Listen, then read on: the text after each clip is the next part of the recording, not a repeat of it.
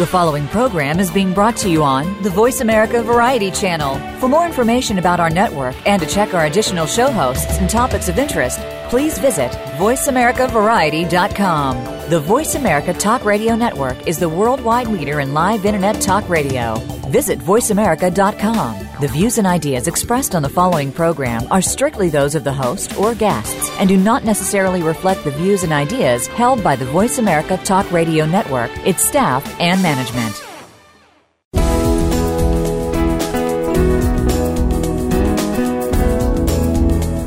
Welcome to Getting In, a college coach conversation, hosted by Elizabeth Heaton. There are so many challenges involved in the college process, including choosing the right college, planning a payment strategy, creating a high school plan, and much more. The team of experts from College Coach are here to help you find some, if not all, of the answers you need. Now, here is your host, Elizabeth Heaton. Good afternoon, everybody, and welcome to Getting In, a College Coach conversation. I feel like I haven't been here in forever, and I apologize. I have not abandoned you all. It still is a show that I host from time to time. I've just been really busy. I've been traveling, and then we had a few typical winter illnesses at home. My son was sick and had to take him to the doctor, and so some of my co-hosts kindly filled in for me. But I'm back, finally.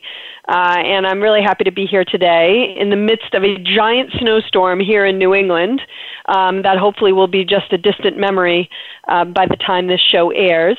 So today's show, very excited. We are going to be doing two segments actually on the National Merit Scholarship Competition. It's something that people always have a lot of questions about. We're going to try to dig into it and give you answers to all those questions and maybe tell you some things you didn't know about National Merit. But before we get to that, I know that a lot of our listeners are parents, and so to those of you who are listening right now, thank you so much for taking time out of your day to learn as much as you can about the college admissions process. I do know that sometimes parents are thinking about, how can I be involved in this without taking it over? I want this to be my child's process. I think other parents maybe don't realize that they are taking over and preventing it from being their child's process. And so we thought it would be really interesting today to talk to you a little bit about what is appropriate for parents in terms of their involvement. What kinds of things can they do that will be super helpful to their students without actually being detrimental to the entire process of figuring out where they're going to go to college. And it's important for you to be involved because on the very basic level, you're probably going to be the ones paying for it. So I'm super excited to welcome my colleague, who's a former Stanford and Reed College admissions officer, Christine Sawicki, and she's going to talk through this with me. Hi, Christine. Hi, Beth.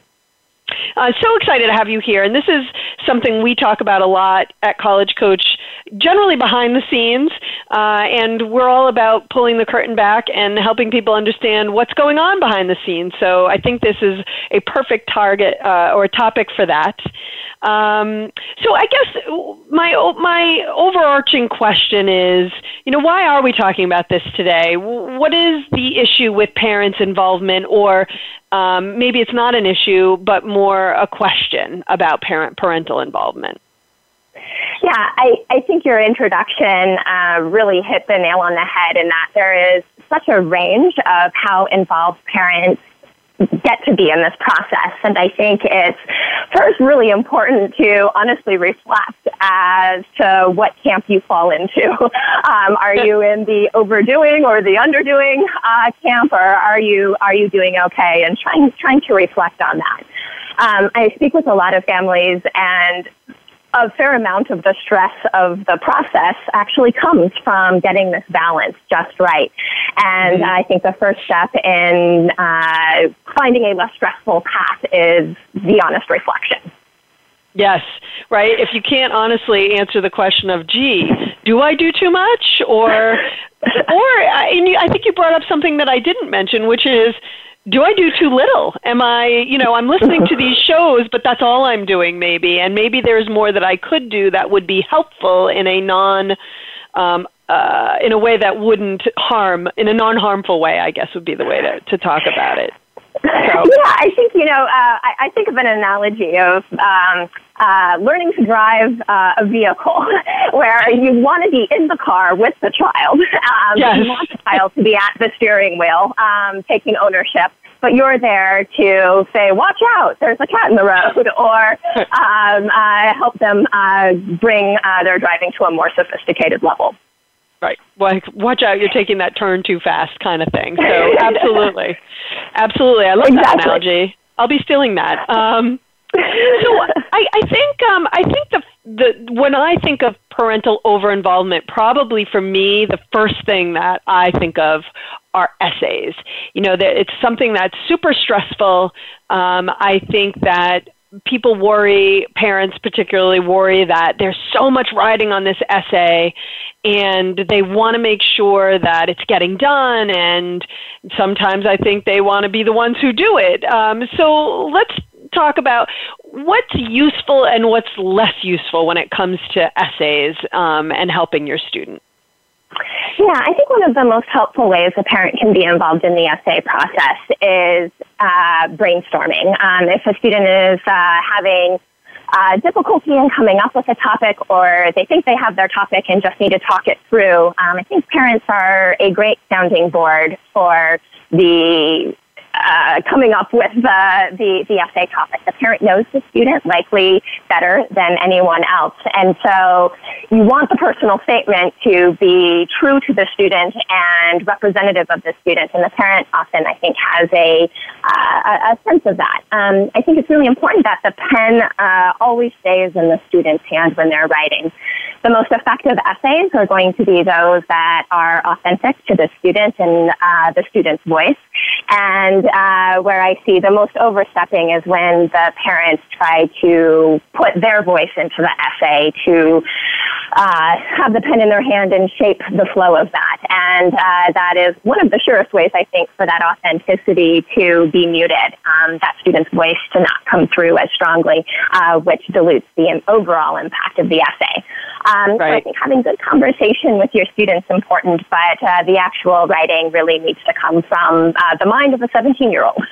Right. Well, you know immediately when a parent has had their hands on an essay.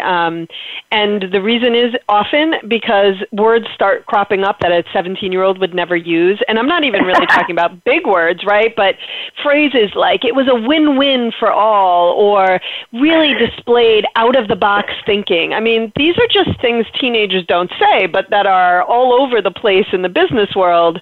That's usually a pretty sure sign that some parents have been in there tweaking at best, right? So absolutely. I also think having a final read of a parent can also be really helpful for things like egregious grammar errors and other things that might pop as not appropriate. It can be really helpful to have a final look. And it might not be a parent, it might be a teacher or a friend's parent, but I think having an adult revision is often helpful to just brush and polish the whole piece up. Right, and as a parent, if you're thinking, well, I read the essay and I think it's fine, I didn't see any egregious grammatical errors, but how do I know if it's any good? I think one big thing is, can you sum up what you learned about the student in a sentence, right? If you didn't know your child, which is very difficult to do because, of course, who knows your child better than you do? Did you learn something important about your student? And is it really important? So one caveat around those essay topics is that sometimes parents feel like, oh, right about that time you did community service because that's what they really want to hear about.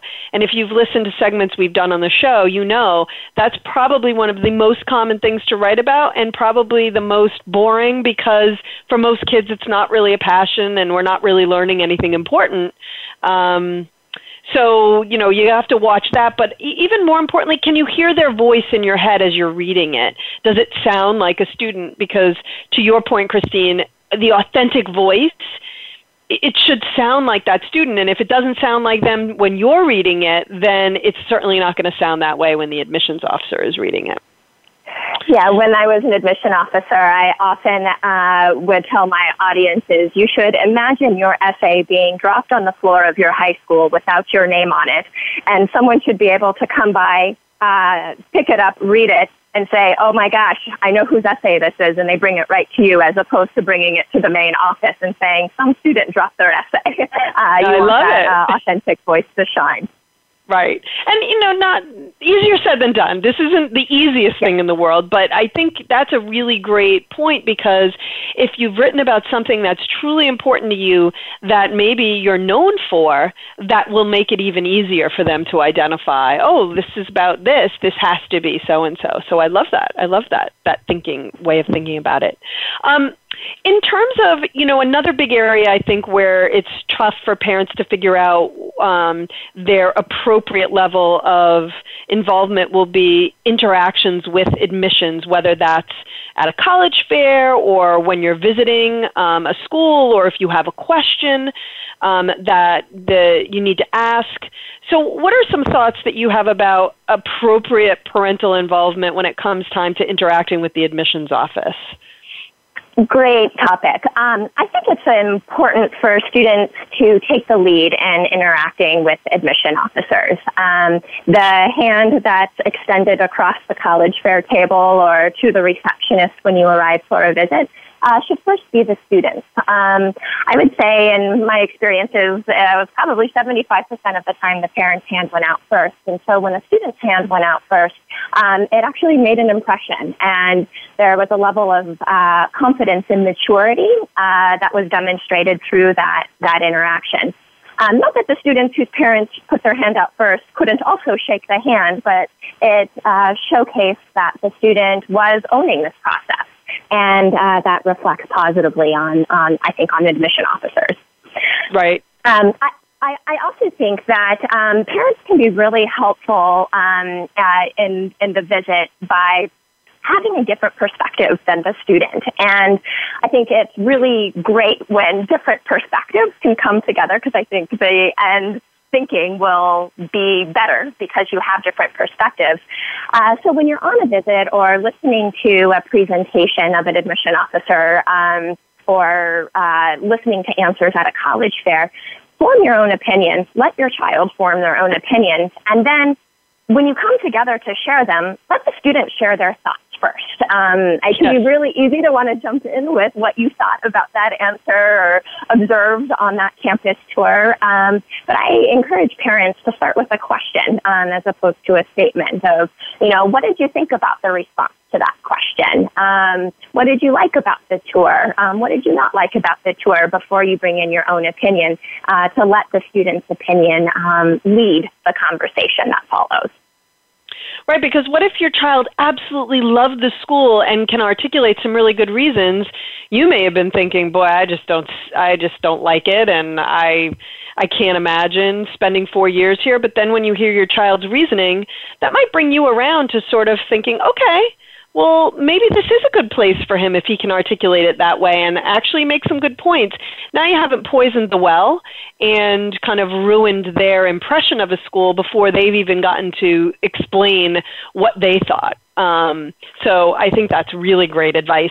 What about, what are your thoughts on if, let's say, the student needs to contact the admissions office, whether they need they're trying to set up an interview, or they need to make an appointment, or they have a question. What do you think about parents making those calls versus students making those calls? I have a pretty strong opinion on the answer to that question, and that I would say 100% the student should be the one writing the written correspondence. Yes, absolutely. I would have to agree on that, especially if that is the way you're able to do it, is via email.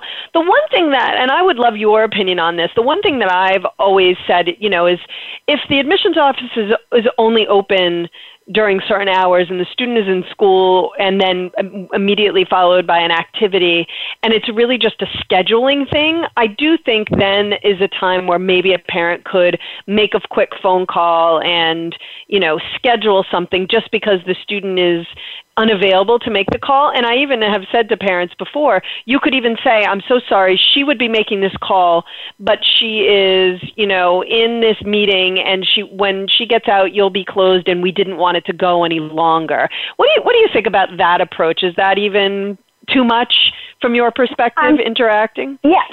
Maybe I will shrink my 100% to 98%.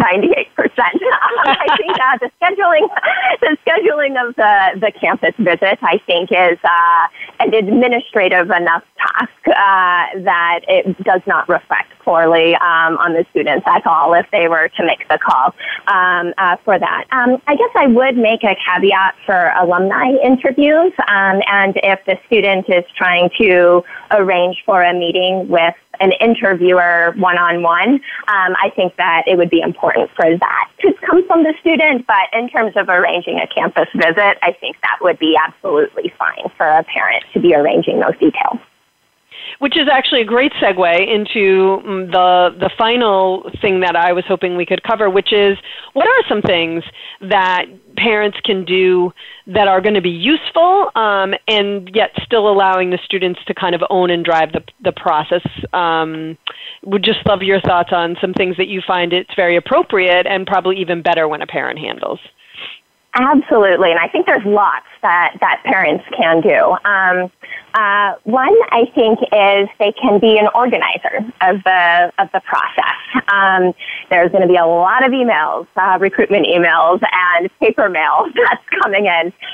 Figuring out how to make sense of all of that communication, how to organize it, just through what's important for what they're looking for versus what can go into the recycling bin or the delete bin. I think creating a spreadsheet can be really helpful and a great role for parents to do to organize both the research and the application process. I often advise families to create exactly those two spreadsheets. On the organizing spreadsheet, you can make a column of all of the schools you're interested in, and the rows each being a category of something important to you that you want to see if schools have. Do they have an architecture major? What's the student-faculty ratio? What's the percentage of students who go on to medical programs? So you can try to compare apples to apples in the research process.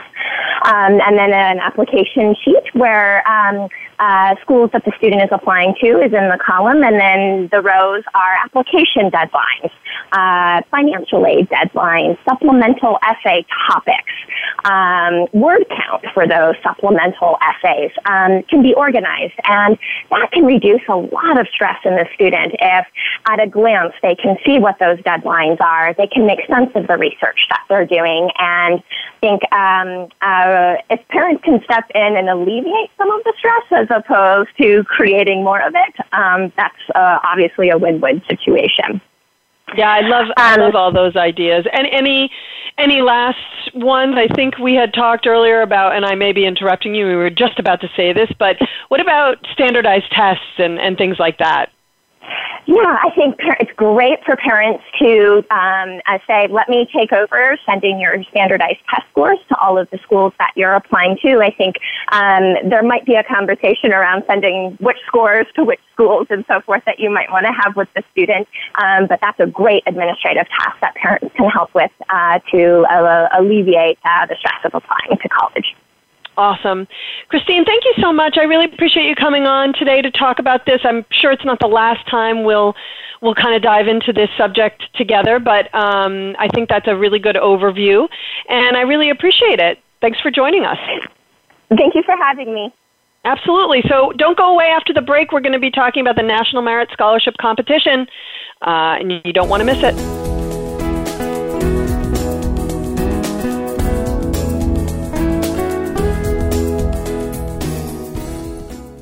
Think you've seen everything there is to see in online television? Let us surprise you. Visit voiceamerica.tv today for sports, health, business, and more on demand 24/7.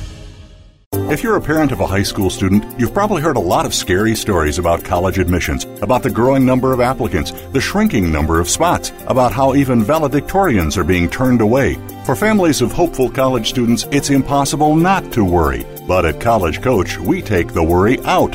Our advisors are former senior admissions and college finance officers from all over the country, so they can give you advice that nobody else can about what classes to take, how to prepare for standardized tests, what options are available to pay for college, and most importantly, what admissions officers are looking for when they read an application. We've got more than 15 years of experience and a track record that's helped every single student get into college, most into their top choice schools. So make the decision to come work with College Coach and start your child down the road to the decision that really matters, the one in the envelope that says yes. Visit www.getintocollege.com/getting-in.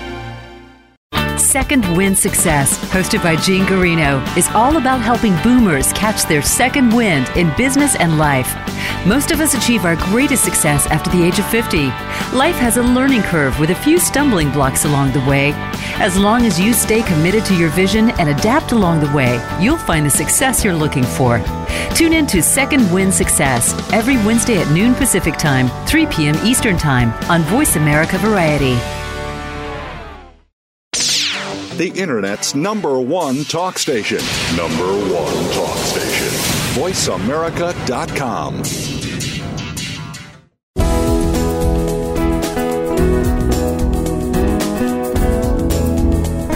You are listening to Getting In, a College Coach Conversation.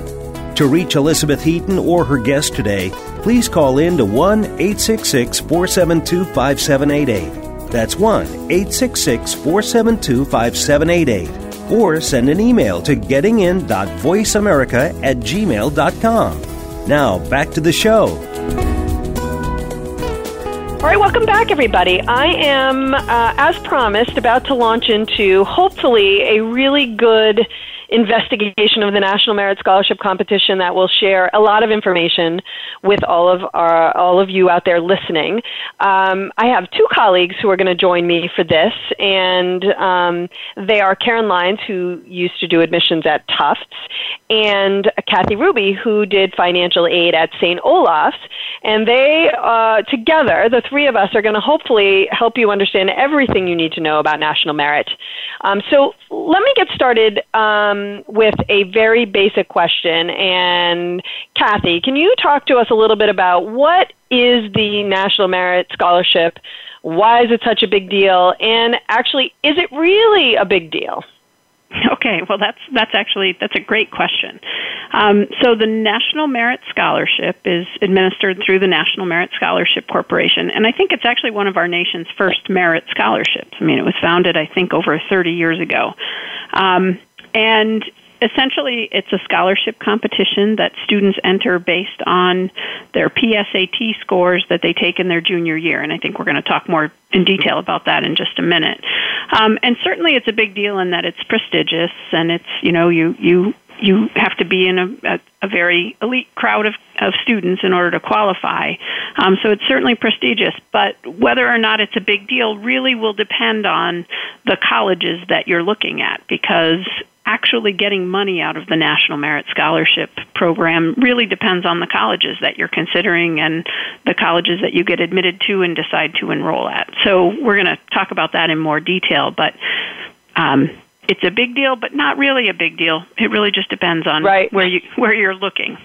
Right. It sort of kind of looms large as a big deal, and yet when you really dig beneath the surface, it is kind of questionable whether it is as big a deal for most people. Yes, even if exactly. they win for most one, people. Right? For some kids, it's a big deal. For a few kids, yes, it's a big deal. But for most, it actually turns out not to be a huge deal.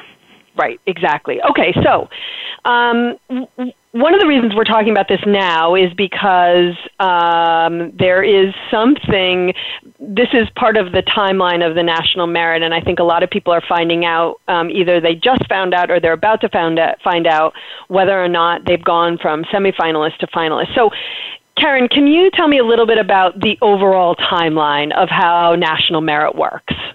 Yeah, sure thing, Beth. So the National Merit Competition actually is going to span over an 18-month period from when a student enters the scholarship process to actually potentially being awarded, which you're right is right around now in February. So it begins in October of a student's junior year when they take the PSAT.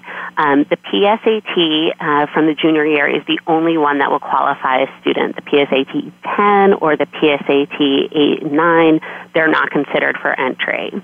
And then in April of a student's junior year, high school principals will be notified for the about 50,000 students who may be recognized based on high PSAT results.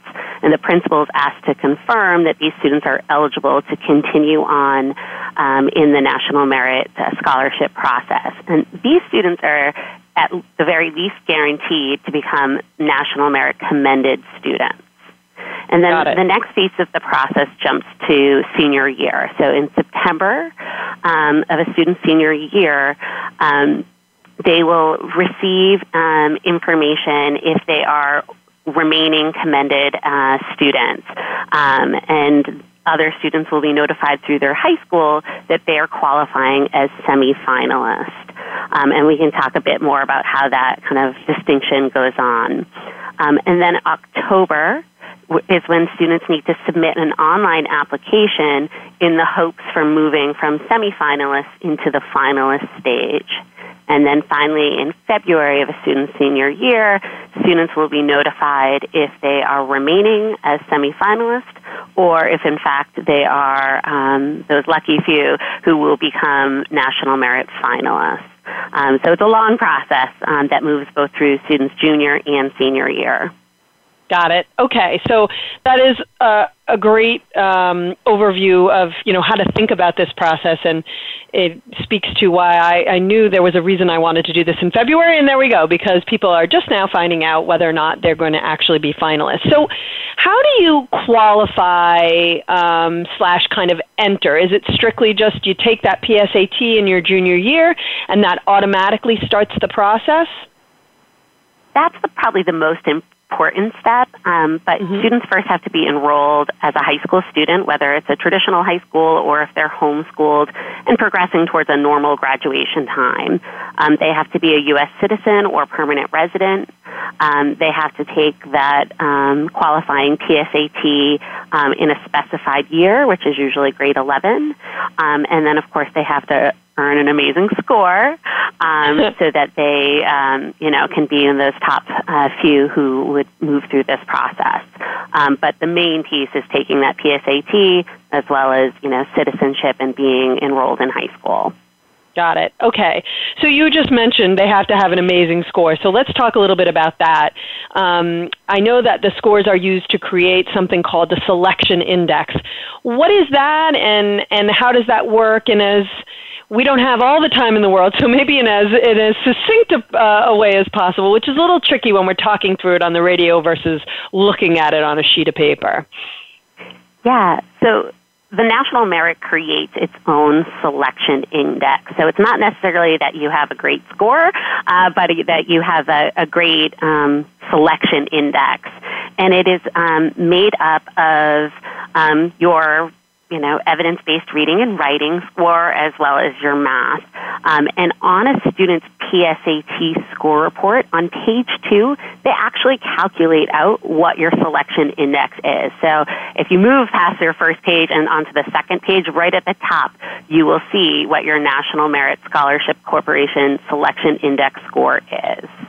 And students who are in the top, typically 3 to 4% nationwide, are those who are going to become commended scholars.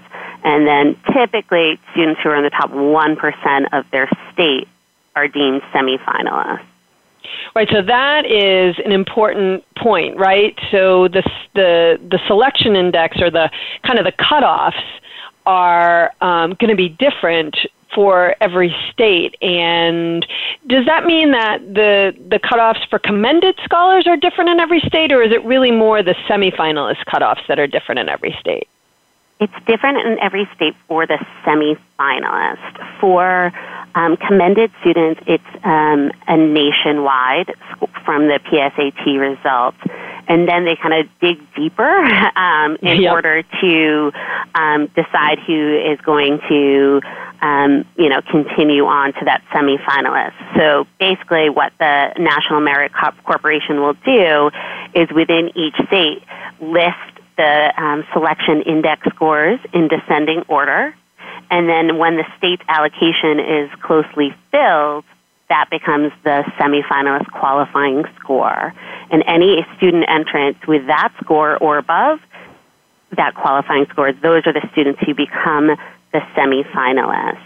And it varies quite a bit from state to state. So, this year, the average, I think, was about like 209. But in some states like Massachusetts, New Jersey, students in Washington, D.C., they needed a qualifying score for the INIC score of 216.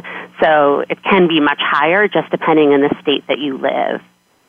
And that's basically so that you don't have all of your finalists coming from a handful of, or semifinalists coming from a handful of states, correct? They're trying to make it so that people from all over the country are qualifying as semifinalists and not just in those places where maybe students test a little better or where more students take the test.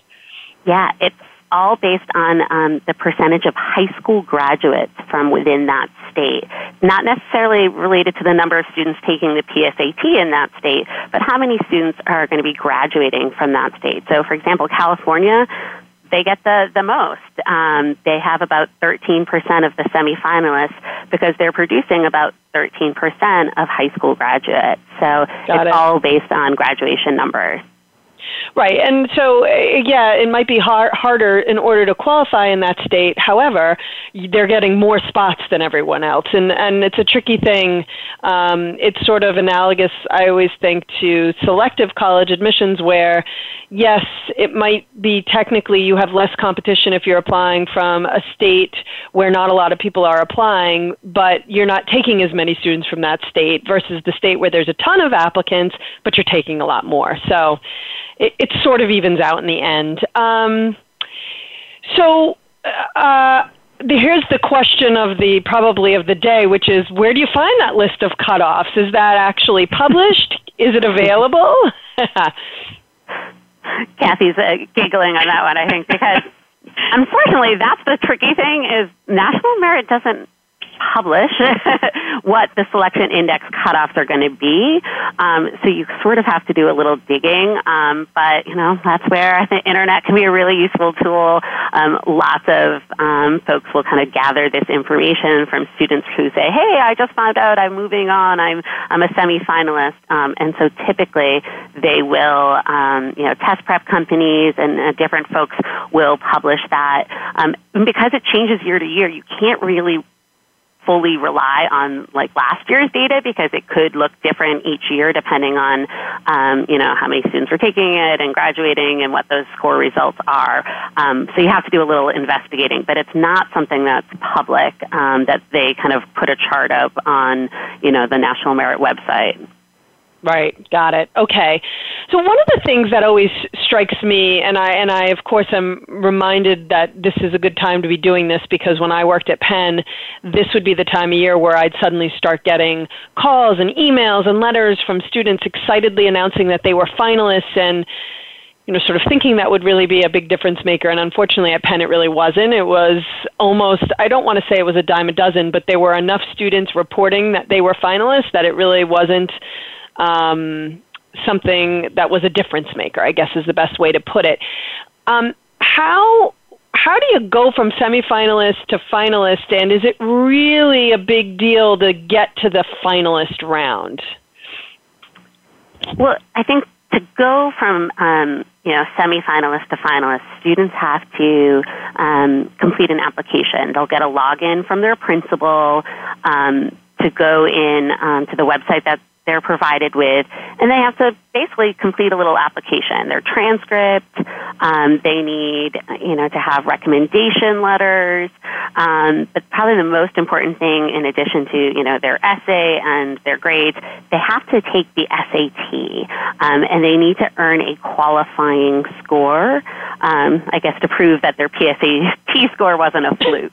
And then they have to actually send that SAT to the National Merit Scholarship Corporation so that they can evaluate that score. And again, that cutoff is something that can vary from year to year. But, typically if you do consistently well from what you scored in your PSAT, students typically will be able to move on. 95% of semifinalists become finalists. Right. It's only about 1,000 students who end up remaining at the semifinalist level, and typically I would say it's either they don't get that confirming score, the PSAT maybe was a fluke, it was higher than their actual results end up being, or perhaps, they have weak grades, their transcript wasn't strong enough to continue. Right. I do think so. That's an important point. And do we know how many people are typically semifinalists in a given year? I forget what the number is. 16,000. Okay. So if 16,000 students are semifinalists, you just hearing that number, that's not a small number. And then if 95% of those 16,000, so if 15,000 are becoming finalists, unfortunately, just from the perspective of this being a difference maker in the highly selective pool, it's just not, and there is your reason right there. Why not? Yep. And one important point that I do want to make, and then we're probably going to go to break and come back and keep talking about this, but is one thing you just said, Karen. You have to take the SAT. What we're running into a little bit now. So in the past. If you took the PSAT, a lot of those students were automatically going to take the SAT. But now we are big proponents of you do the test that makes sense for you, whether it's the SAT or the ACT, and there is no preference for one over the other. And so I have students who only are going to take the ACT. And the only time that's an issue is this. So if they make that semifinalist, right, now they suddenly have to take an SAT, and they may not have been thinking about taking it before. So that's just something to be aware of. And it may or may not be worth your time, right, based on the numbers we just said. The one good thing, and certainly that point is very valid and can be a decision that a student needs to make. The one thing is that actually you can take your SAT to earn that confirming score anytime between October of 10th grade and December of your senior year. So there at least is a big window. So perhaps if a student took the SAT earlier than another time frame, it's a potential that you could earn a confirming SAT score even before you took the PSAT. There is a good window for that. Right, and if you find out in October you're a semifinalist, then you can just sign up and take it in November or December, even if you weren't planning on it. At least now you have an opportunity to take it, so you don't have to take it for no reason. You can actually wait until you find out. So. Yeah, exactly. Okay, great. Well, Kathy, I do have lots of questions for you.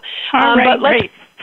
Let's take a quick break, and then we're going to come right back, and we're going to talk about what you can actually win, which is probably also very much top of mind for people. So hold that thought. We'll be back in just a minute.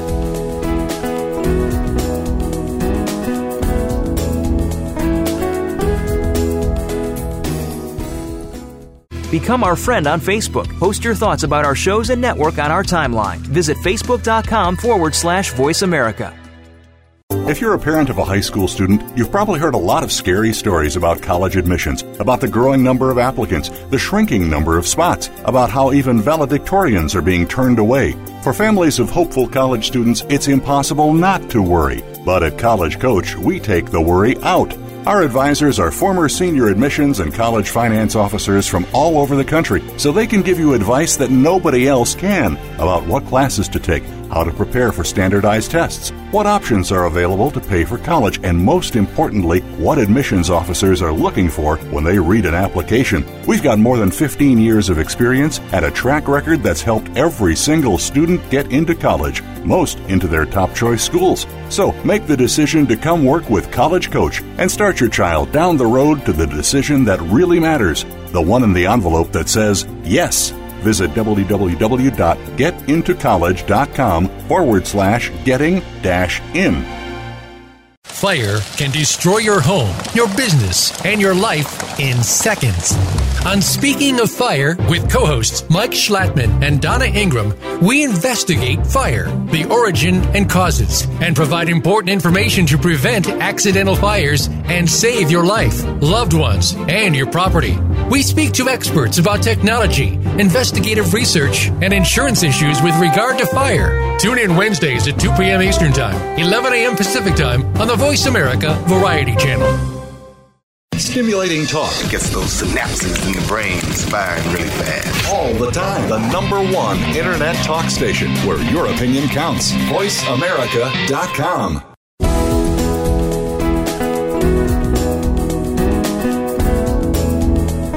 You are listening to Getting In, a college coach conversation. To reach Elizabeth Heaton or her guest today, please call in to 1-866-472-5788. That's 1-866-472-5788. Or send an email to gettingin.voiceamerica@gmail.com. Now, back to the show. All right, we're back. Before the break, we were talking about national merit. I want to get right back to that because we still have a lot to cover. And just as a reminder, my colleagues Karen Lyons and Kathy Ruby are here. Karen really just took us through a great overview of how you qualify, how you enter, all that good stuff. And Kathy's going to talk to us a little bit more about what you actually can win. So why don't we start there, Kathy? What can students actually win as winners of a National Merit Scholarship? Okay, so we start to get a little complicated here, but remember, we're starting with 15,000 finalists, right? Yep. And so National Merit says that only 50% of them actually get money. So there are 7,500 students who end up actually getting money as a National Merit finalist. So that's the first thing to remember. Got it. So within those 7,500 students, about 4,000 of them are college-sponsored awards. So that means that colleges decide to sponsor National Merit finalists. There are actually only about 200 to 300 colleges who participate. So when you think about the world of higher education, and there are 4,000 colleges out there, but only 200 to 300 actually choose to participate in the National Merit program. And the minimum at which a college will sponsor a student is $1,000 to $2,000. So it's $1,000, I believe, for no-need students, so students who don't have financial need, and then $2,000 for students who do have need. Now, some colleges will choose to sponsor at higher than the minimum, because certainly people have heard about, colleges who offer a full ride to a National Merit finalist, or St. Olaf, where I worked, and this was true 4 or 5 years ago. I haven't looked at their website to see what they do now, but we sponsored at $7,500 a year when I was there. So colleges can choose to sponsor above the minimum, but the minimum is the $1,000 to $2,000. And for students, it's important to remember all the correspondence you receive from National Merit, it will only refer to that $1,000 or $2,000. The college will tell you the real number, but the National Merit Corporation will just be telling you about that minimum. Right. So, and let's be honest, right? $1,000 to $2,000, not so exciting. I mean, not unexciting. Money is money, and money that's not coming out of your pocket is always a positive, but at the same time, that's not overly exciting. $7,500, now you're getting into territory that's maybe a little bit more useful when you think about it knocking down the price of what you're going to pay for 4 years. Yes. Okay. I didn't mean to interrupt you. I know we have a lot. Oh, that's okay. So that's the first. And the thing to remember is each student can only receive one of these forms of a National Merit Scholarship. So got to remember that too. So you might receive a college-sponsored award, or you might receive a corporate-sponsored award. There are about 1,000 of those. And those are generally, there are a bunch of companies out there that have the National Merit, they sponsor National Merit finalists, and usually this will be a parent's employer or a company in your geographic region who are giving awards to students from where you're from. And for those, you're notified in mid-March, and those can be one-time awards, they can be renewable awards, it really just depends on the company. And then finally, there are 2,500 students who will receive a National Merit Sponsored Award. So these are actually one-time $2,500 awards that are awarded by National Merit, and they're given to the very top, the cream of the crop of the National Merit finalists. And you're notified in late March if you're going to receive one of those National Merit Sponsored Awards, which again is only a one-time $2,500 award. So let me ask you a very quick question. If you potentially could have gotten $7,500 from St. Olaf, that was the school you were applying to and wanted to attend, but you actually won a National Merit, you just lost a significant amount of money. Actually, at St. Olaf, you wouldn't have. And again, Okay. I'm speaking to what we did then, and I'm imagining they probably do the same thing now. What we would say is, if you're a National Merit finalist, we will sponsor you at $7,500. If you receive a corporate award, we're still going to give you a $7,500 award because we think you're great, and they usually were awesome, amazing kids. But we didn't sponsor them officially. It was just a merit scholarship that we awarded with being a National Merit finalist as one of the criteria. And Got so it. some colleges will do that, but other colleges won't. So that's an important thing to understand, is that some colleges will give you money just because you're a National Merit finalist. The sponsorship doesn't matter as much to them. But other colleges will limit how many students they sponsor, and they will only sponsor a certain number of students, and it doesn't matter if you get the corporate award or whether you just didn't make it onto the list, you might not get money from them. So it really does depend on the college. Okay, got it. So let's talk a little bit about the National Merit roster. This is something that generates lots of questions for us here every year right around this time. So tell us a little bit more about that. Yeah, so the roster is actually generated and sent to the schools by National Merit, but what generates it is that National Merit is telling the students, you need to pick a college. Who's your first choice college? Who would you like to list as first choice? Or you can remain undecided. And so for those kids who are about to hear that they're finalists, that's what they're going to be told, is tell us by a certain date. I think it's the end of February. Who's your first choice college, or do you want to remain undecided? So what happens is, if you choose a college as first choice, starting on March 1st, the National Merit Corporation sends a roster to each college saying, okay, here are all the students who have selected you as first choice. Do you want to sponsor them? And some of the students will have noted by their name, it'll say not available for your sponsorship. And what that means to the school is, okay, that student's being considered either for the National Merit Corporate Scholarship, or they're being considered for a company corporate scholarship. But so then the school turns around and sends that roster back to National Merit and says, yes, we're going to, we've looked, this student is applying to our school and we are willing to sponsor these students. At some colleges, they'll say yes to everybody. And at some other colleges, they might say, well, we're only going to sponsor the ones who appear on our first roster, because National Merit sends the roster, the first one starting on March 1st, and then they send a new one every couple weeks as kids are changing their minds. And then other schools will say, okay, we're only going to sponsor the first 40 that appear on our list, whatever it might be. So that's, again, you have to do research at each of the colleges to figure out who do they sponsor, and is timeliness important. Got it. And you know what, Kathy, I realized before we went back on the air, I calculated a time we need to be done with this segment, and I was wrong. I was off by like 4 minutes, so we've got plenty of time. Oh, good. So, excellent. So this is a really good and important point, when I'm glad we have lots of time to talk about it, which is, does it matter who you choose as your first choice, and how do you think about that, right? Because you could choose Penn as your first choice, and it would be completely useless to you. Mm-hmm. So how do you think about choosing your first choice? Right. So the first thing, of course, you're going to do is to research each of the colleges that you're applying to and figure out what their policies are around National Merit. Obviously, if they don't sponsor, you're not going to list them.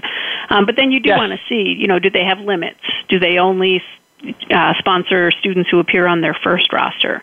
But then this other question about, do you want to demonstrate interest? And that answer can vary from school to school. So at Penn, it didn't matter, right? Because you had tons and tons of them. But at other schools, it might matter that you're showing them that, yep, I really like you, and I've made you first choice. Now, the thing to remember is that you can always change your first choice. Got it. And National Merit will tell you have until May 31st. But I'm going to actually argue that you really want to make sure you've changed it by May 1st, which, of course, makes sense, right? That's when you're deciding where you're going to enroll anywhere. Right. So if you've chosen a school that you're not planning to enroll in as your first choice, why would you wait until May 31st? If you know you're not going to be going there, you want to make your top choice your first choice here, similarly, right? Right, so, exactly. Okay, because the problem is, if the first college has said, yes, we're going to sponsor this person, And then National Merit tells you they will announce the college-sponsored awards on May 1st. And once they've done that, you can't change your mind. So if you chose another first-choice college and then you don't change it by May 1st and that other college announces it, or National Merit announces it, you can't change your mind. Now, if you're undecided, because students can also choose to remain undecided and just not list anyone as first choice. And that's okay, too. But again, you're probably going to want to make a choice by May 1st because most colleges will say something along the lines of, you need to choose us as a first choice and enroll by May 1st in order to receive a sponsorship. So May 1st is, as usual, the important day. May 1st is really... Right, and it's silly that they would even allow May 31st. What would be the point? I really don't understand why. Yeah, I think they're trying to give students flexibility, especially the ones who are undecided. But I'm truly not sure why they do that, and maybe they don't anymore. Again, this is from a couple of years ago, but from what I could tell, they do let them. As long as the other one hasn't been announced, and that's where it gets tricky. So, but you can always change it. Now, one other trick about the selecting a first choice, National Merit, if you're being considered for a corporate award, you do need to indicate that you're going to be attending an eligible school. So they actually like you to choose a first choice so that they can move ahead on awarding you this corporate scholarship. So they need to know that you're going to be attending not necessarily a school that sponsors, but an eligible accredited institution. Right.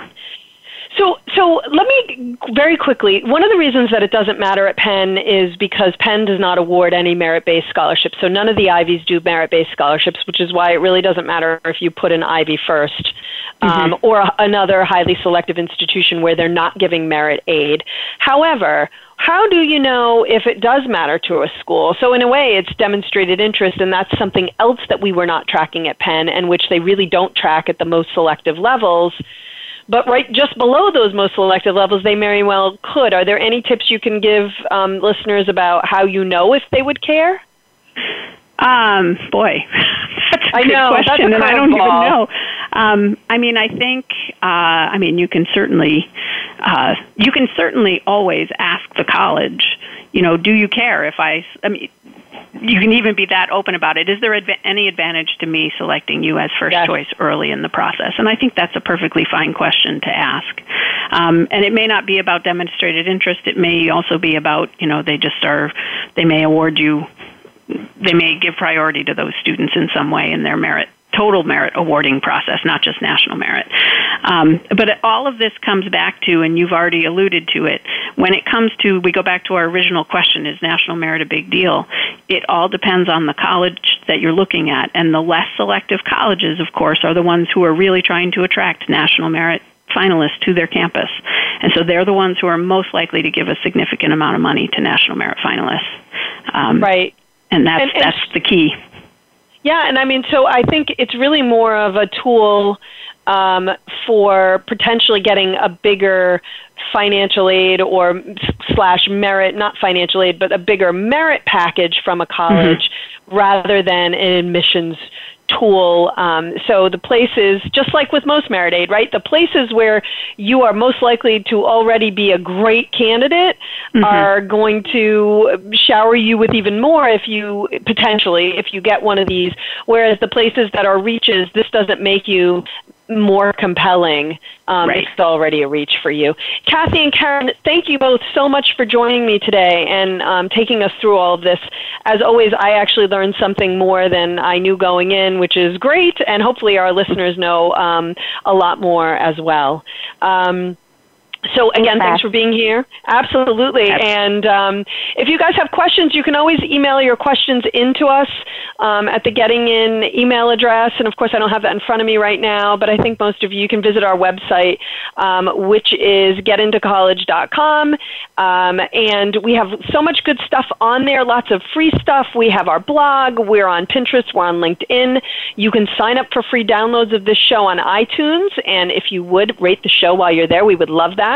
And don't forget, we're here every Thursday, 4 p.m. Eastern and 1 p.m. Pacific.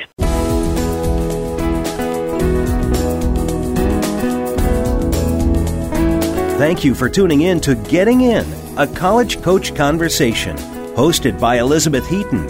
Please join us again next Thursday at 1 p.m. Pacific Time, 4 p.m. Eastern Time on the Voice America Variety Channel. Have a good week.